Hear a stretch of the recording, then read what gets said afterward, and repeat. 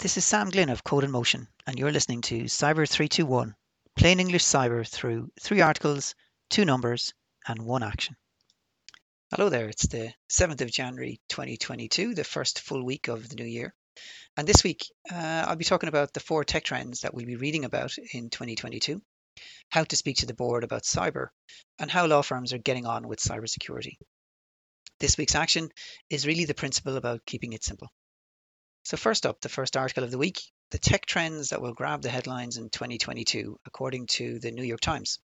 This article, which was republished in the Irish Times this week, identifies four tech trends that they describe as invading our lives in 2022. At a minimum, I suppose we'll be reading more and more about them. It is a good read, but when I read it initially, it was 7 a.m. Waiting for the kettle to boil. So the cynic in me took over. So the first topic, the metaverse. I'm really weary of the term metaverse, and I think there are more angles to it than just the virtual reality and digital lives that are mentioned in the article. For one, I think blockchain and also crypto will play a role here, possibly in enabling creators to earn a fair share from their creative efforts. But maybe that's Web 3.0 rather than metaverse, but another term I'm growing weary of. The second trend is smart home, or in reality, smart-ish home. Smart home is a really great idea until your Nest thermostat randomly loses its Wi-Fi signal and refuses to turn on the heating in the depths of winter, which is exactly what happened to me last winter. By comparison, when I reverted to a more traditional, simple 7-day timer, it just seemed to work because that's what these devices are designed to do. It has a dial, or in my case, a screen that explains what it's doing, and it has real physical buttons that I can press to control it and to override it. I know a smart-ish device could turn on my heating when I'm away from home, but I do prefer systems that will reliably turn on my heating when I'm at home. I don't really like smart-ish devices. I prefer simple things that work. Number 3 on the list is connected health. As a privacy freak, I suppose what's not to love about a system that will upload my health data to the cloud so that medical professionals can ignore it and commercial organizations can possibly exploit it. And finally, number 4 on the list, electric cars. Yep, they are the future. But we shouldn't throw away perfectly good oil burners until they really are no longer serviceable. After all, a significant amount of resources are consumed and a significant amount of CO2 is emitted to manufacture every new car, even the electric ones.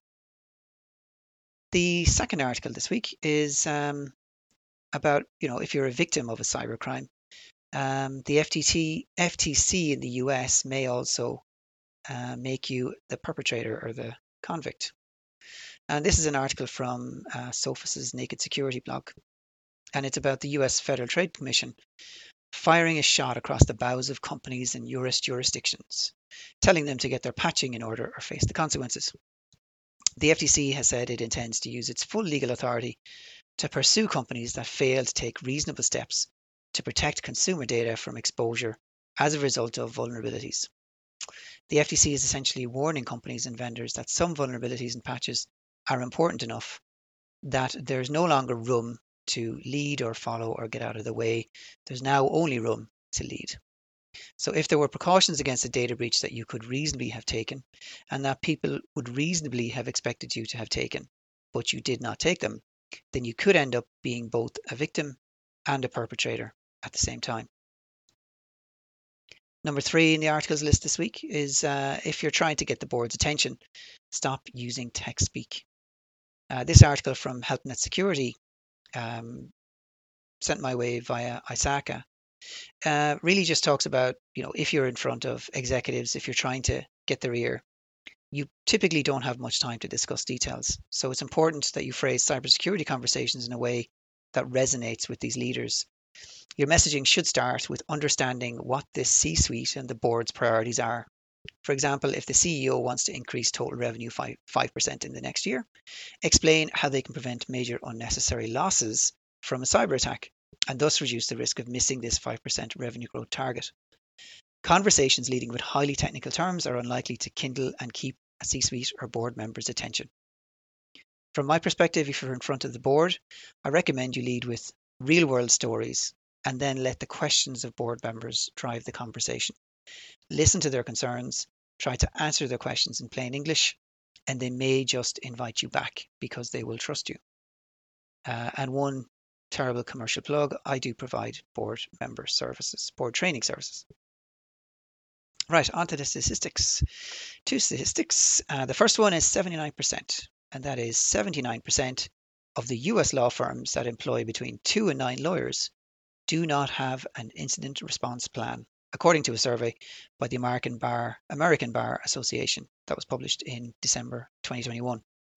As quoted in the article, for solos and small firms, the incident response plan may just be a checklist, plus whom to call for what, but they should have a basic plan. It's still better than nothing. The next statistic is 30%.